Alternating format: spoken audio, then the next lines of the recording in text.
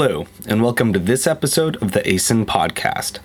I'm your host, Nicholas James, and this month I travel to Loughborough University to talk with Marko Antoncic and Michael Skay about everyday nationalism. Some of you might recognize Loughborough as the birthplace of Michael Billig's famous concept of banal nationalism, which refers to the routinization of national symbols in everyday life and the radical assertion that nationalism is the endemic, ideological condition of modernity. However, in our discussion, we go about 23 years beyond Billig, and we discuss the practices of national identity in everyday settings and the role of individual agency. Marko Antoncic is a senior lecturer in human geography. You can follow him on Twitter at Marko_Antoncic, and Michael Skay is a lecturer in communication and media studies. Both of them are at Loughborough University. They recently released an excellent edited volume titled Everyday Nationhood, Theorizing Culture, Identity, and Belonging After Banal Nationalism.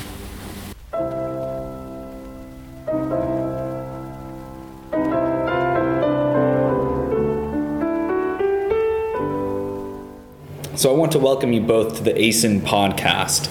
Your works broadly intersect on the everyday lived experience of nations and nationalism. And so I guess to start this discussion, could you both talk about your works in general? Yeah, I can start. My name is Marko Antoncic. Well, my entry point to nationalism studies is very specific. I mean, I'm interested in the notion of everyday, and more specifically, I'm interested in how the nation matters to a very specific portion of the population, which is mainly, I would call it the children of migrants, sometimes also called the second generation. And I find this particularly interesting because this is where you can see there is a potential for transforming the notion of the nation. Throughout my research, I'm trying to understand how the demographic change impacts on the very idea of Italy. Italy is my case study, but obviously other scholars can do it in other contexts. And so if you see that the population changes, and nowadays you have a plurality of cultures, plurality of religion, plurality of races, of ethnicities, etc., to what extent the nation can still be the common glue that brings these people together, and how all this plurality impact on the very meanings of the nation. These are questions which I think are somehow bypassed by a lot of literature that usually, when it engages with diversity, they tend to bypass the nation and they go at other scales. They are looking at other scales, either the transnational or the very local, the urban. And because the nation is still perceived as a site of exclusion. And with my research, I'm trying to open up and see, by looking at these voices, how can they potentially open up the meaning of nation. Okay, my name is Michael Skay. I take a slightly different perspective, so I guess I'm interested in two main questions. Is why do national forms of identification and organisation matter? And who do they matter to? And I've argued in relation to the first question that we need to think about the ways in which these national frameworks are implicated in people's everyday lives. They give them common reference points. They give them a sense of familiarity. There are spatial and temporal regularities that give them predictability in their lives. But of course, these national frameworks don't matter to everyone in the same way, so I've particularly focused on a group that I've called the ethnic majority, and those are people who take their sense of belonging to the nation for granted.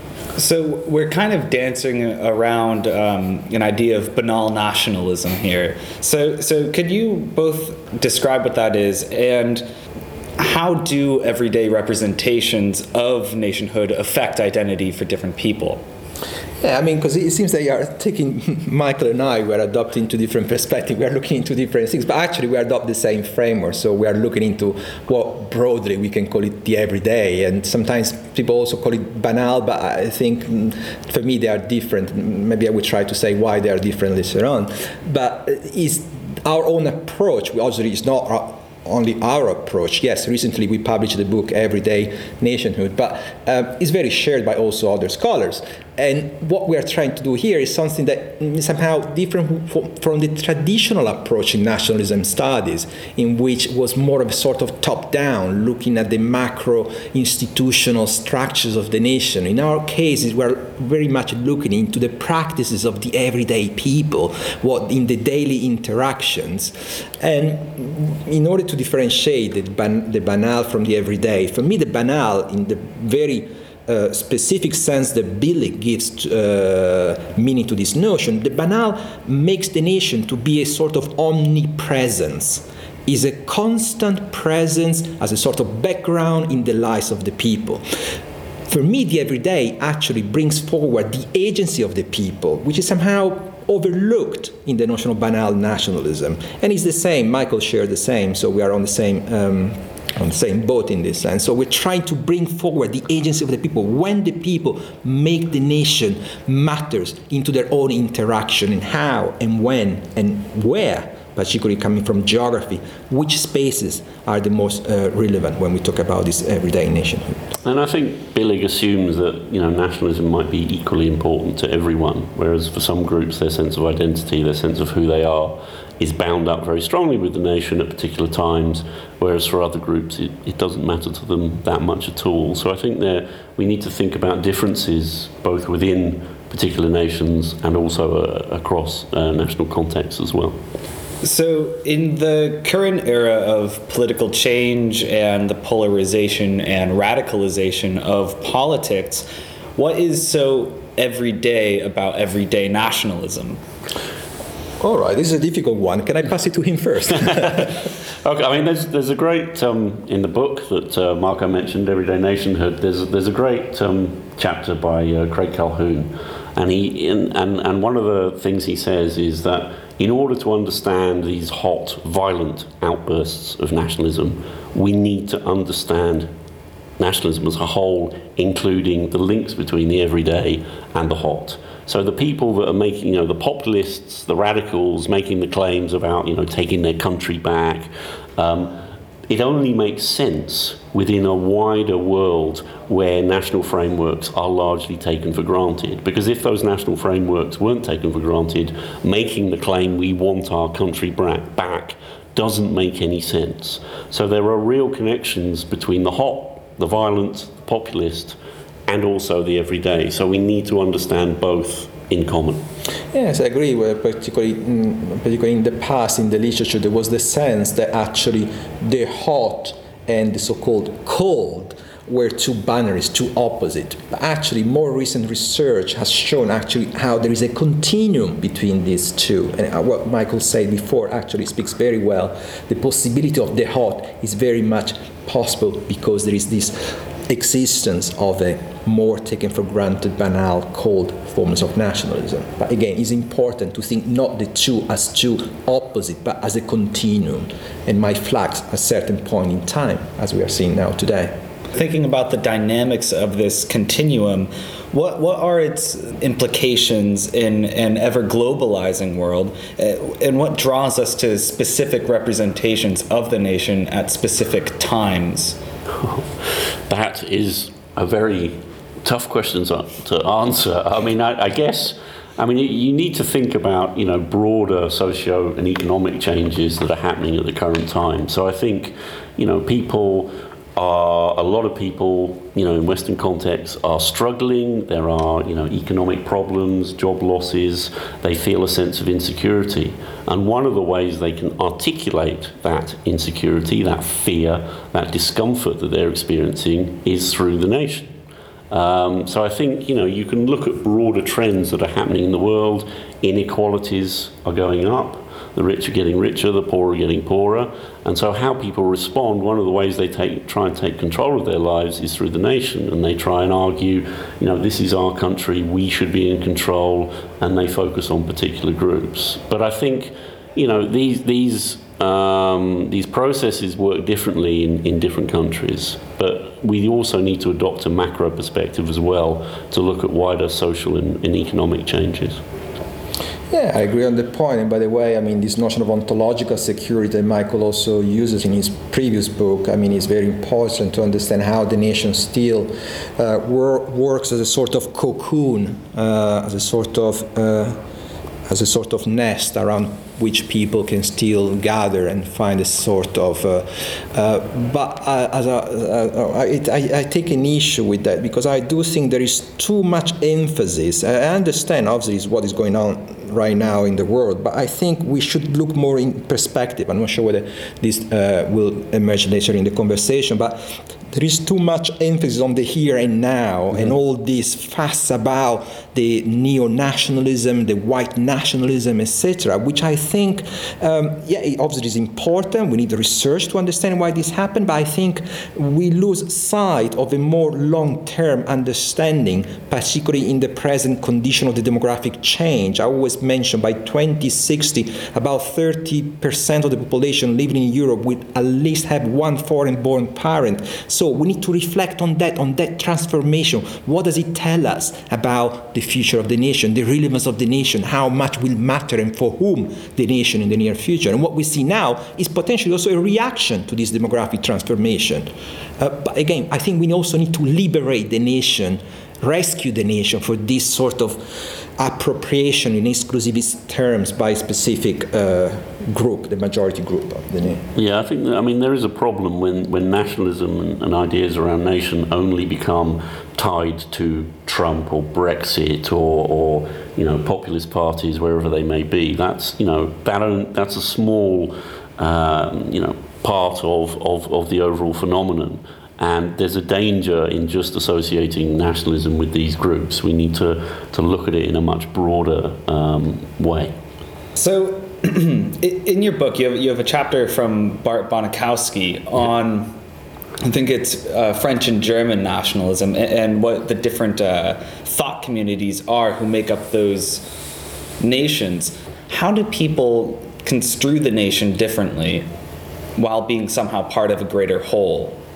Yeah, I mean, Bart's talking, he uses the term cultural repertoires, and he's looking at the ways in which across German society there are particular attitudes towards certain social issues. It might be, religion or abortion, and he notices that on the macro level there are noticeable differences between Germany, France. I mean, he's done some work in America as well that's quite interesting, and it just shows you that there are broader themes and perspectives that you can see in relation to particular countries.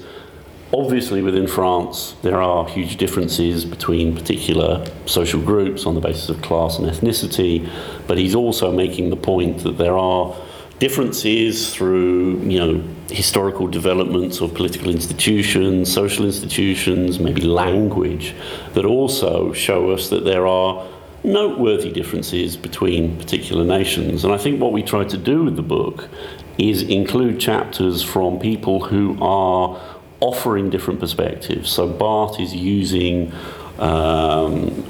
large-scale survey data. We also have people that are doing ethnographies, looking at media representations, trying to get a sense of the different ways in which nationalism and national identity becomes meaningful in the lives of different people.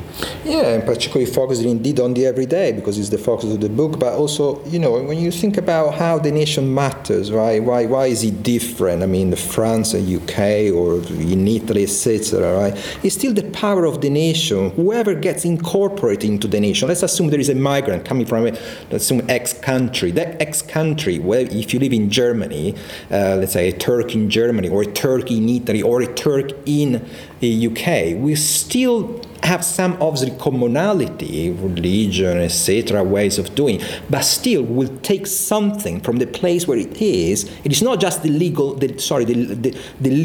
local place, but that sense of ways of Yeah, more on the national level, some attitudes, some practices, some ways of doing. This is very specific to the nation where it belongs to. It's still a Turk, but it's going to be a Turk in Germany. It's very different from a Turk in Italy. It's very different from the Turk in Spain. So it's still speaking back to the power of the nation. It's something you can only grasp if you look at the everyday. That's why it's so important, the everyday, because it allows also to detect the power of the nation, how the nation operates in your own daily interaction. So, some might argue that the nation is experienced as a process or a continual construction of opinions or beliefs that give us frames of thinking and acting, and that these are routinized in everyday life. So my question is, what causes changes in these belief systems? Very good question. I mean, this is also part of the question that I have for my research, because I'm taking the notion of the mainstream, right? And if I may, we are just speaking from Loughborough University, and where we had recently organized a conference. The Loughborough University Nationalism Network has just organized a conference on the theories and methods of nationalism. And one of the questions that was here during the plenary was, when does the extraordinary, how can we detect the difference between the extraordinary and the ordinary, the banal? And I think it's very important. It speaks back to the notion of the mainstream. What is the mainstream? The mainstream is something that is taken for granted, that people don't notice, that people accept. It's normal, right? Like, if I can make the example of a black face playing for the national team, sport, football, the classic example of Balotelli, you still have in the stadiums people that say that they are not black Italians, so it's still extraordinary, a black face, a black body playing for the national team. And it's the question. I mean, we don't have an answer. We just can only say that it's relevant to understand when something which is extraordinary stops being extraordinary and becomes normal. We don't know, but we know that it's important to study the mechanism, the dynamics, the powers, dynamics involved in this process of making the extraordinary becomes banal, ordinary. I think also, thinking about, the broader macro level changes that are happening, have happened over the last 50, 60 years. Globalization has posed challenges to already existing orders, including the nation. So I think, the movement of people, you can think about the movement of ideas, the movement of products, media representations, they all pose challenges to existing ways of being in the world, to organizing the world, whether that be religion, whether that be gender relations, whether that be the nation. So I think scholars of globalization have pointed to the ways in which those processes, those macro processes, can offer challenges to the national. But that doesn't mean that nations don't adapt, and that doesn't mean that nations are simply going to be swept away. Building on that, I'm going to throw out a big question. When and how do nations matter? And importantly, how does this relate to changing demographics and territoriality? Well, there's obviously, I don't think there's a straight answer. First, we should assume that nations do not always matter. I think it's also important to ask the question when nations do not matter, because sometimes they don't matter. We might go by without the presence of the nation. So this is obviously something that we need also to consider.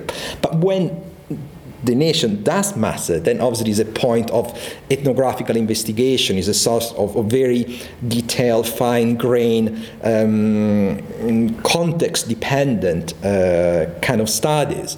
I don't think it's possible to generalize, but I think what is important, and it's something also Michael does in his own studies, is to understand that when the nation matters for some people, might not matter for other people. Let me make you an example that comes from my own research. I studied the New Italians, the so-called New Italians, so people that somehow make a claim of belonging to Italy, but have some foreign background. Can be first, but more likely, usually is the second generation. So that, and there is an interesting moment. There is a moment in which Christmas comes and everybody goes on holiday or somehow do the kind of classic practices when Christmas comes, etc. And then you have one of the respondents, they say, right, but I cannot participate into that. Maybe because of religion, maybe because of class issues, there is not enough money to go on holiday, etc. And so you have this point of a break. So this sort of synchronicity, this sort of choreography that everybody does the same thing at a certain moment in time, and so they bring the nation together, is not possible for some other people. So it's interesting to understand the sort of short circuit in this sort of what Tim Edensor called the social spatial choreographies or temporalities. And it's important to understand that moment because it tells something about what kind of nation we are witnessing here. I think it's also, worth noting that the nation comes to matter quite often when people feel a sense of threat or insecurity to their own position or status within the nation. But also, conversely, I think it matters when people feel comfortable as well, when they're just getting on with their lives. They're sharing the same information about, institutional hurdles they have to tackle, media representations they've seen, everything's familiar, everything's predictable, they're just getting on with their lives. And the nation is one aspect that gives them a longer-term sense of, predictability and comfort over time. Okay, so one final question relating to this, which is sort of peripheral to it. What are the implications of multiculturalism on everyday nationalism? Well, I should be the one to first start. Yes, it's true, because this is part of my own research. I'm trying to understand in this.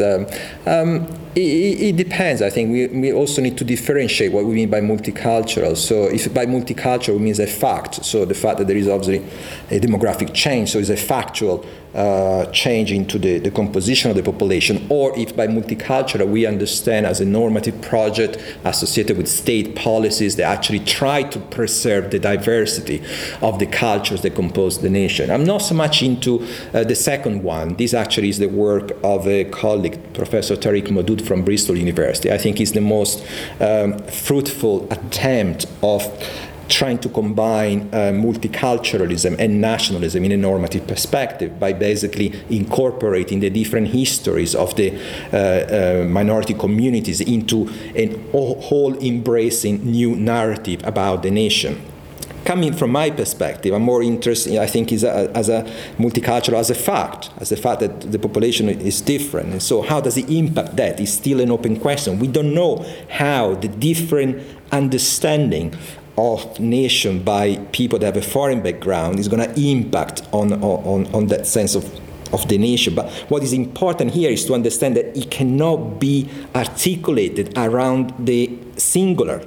The nation is indeed a plurality. It has to be accepted as a plurality. It's a contested matter. It should be.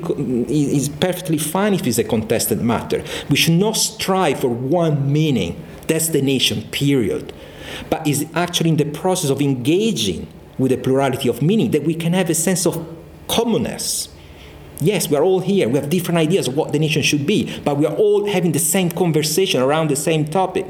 So this is something that really matters, I would say. I think it also depends on how you define multiculturalism. I mean, in the literature, particularly in relation to the United States and Britain and Western Europe, multiculturalism is about ethnicity. But if you look at, Britain, for example, that's the context that I'm most familiar with.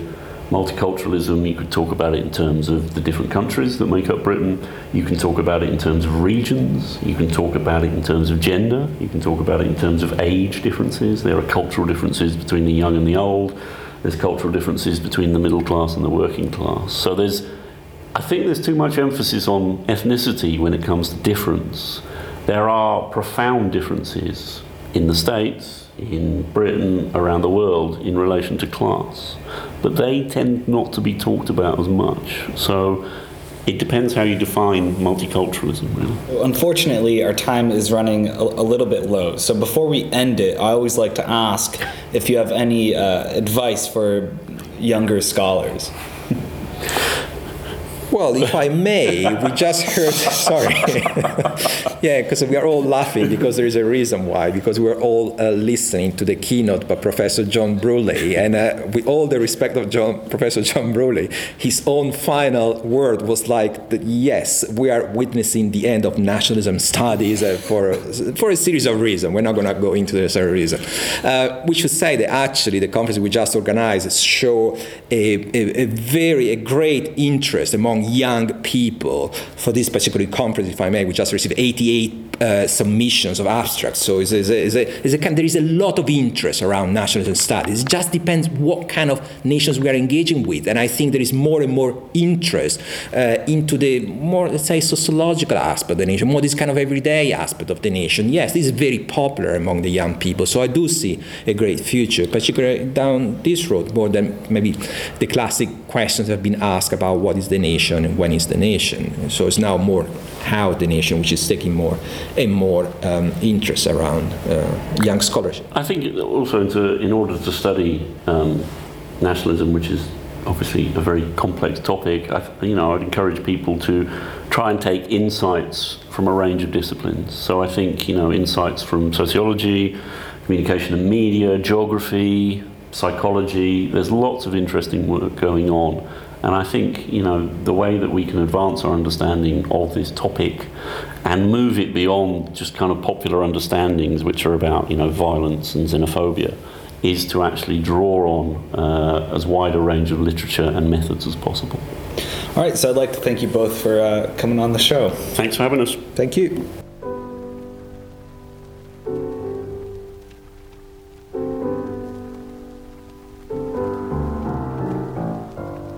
That was a wonderful discussion we just had on everyday nationalism at the Loughborough University Nationalism Network. You can find more about them at lborough.ac.uk/research/LUNN. And don't forget, you can follow me on Twitter at Nicholas D. James, and you can follow the ASIN at ASIN Events. It was great having you all, and I hope you all tune in next time to the ASIN podcast.